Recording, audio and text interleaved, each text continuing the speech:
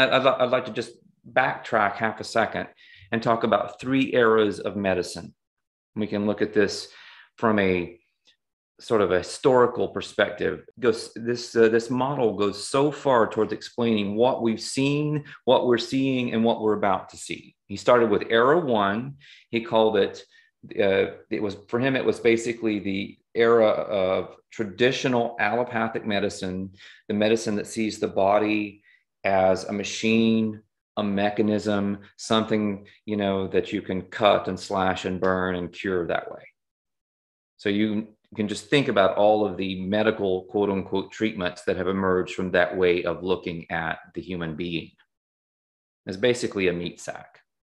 Era two is where you go from the kind of genetic model and the physical model into, and I did some things here to elaborate on Dossie's model, but you go from era one to era two, and in era two, you go into mind body. And it's the relationship between our mental state, our thoughts, and our bodily experience. This is also the era of epigenetics.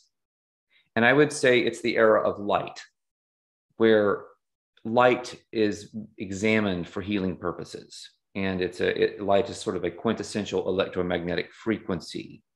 And it's visible and it's very there in a way that maybe other things aren't as there. For sound is more esoteric in some ways. If you can't see it, it's a little closer to being an etheric energy.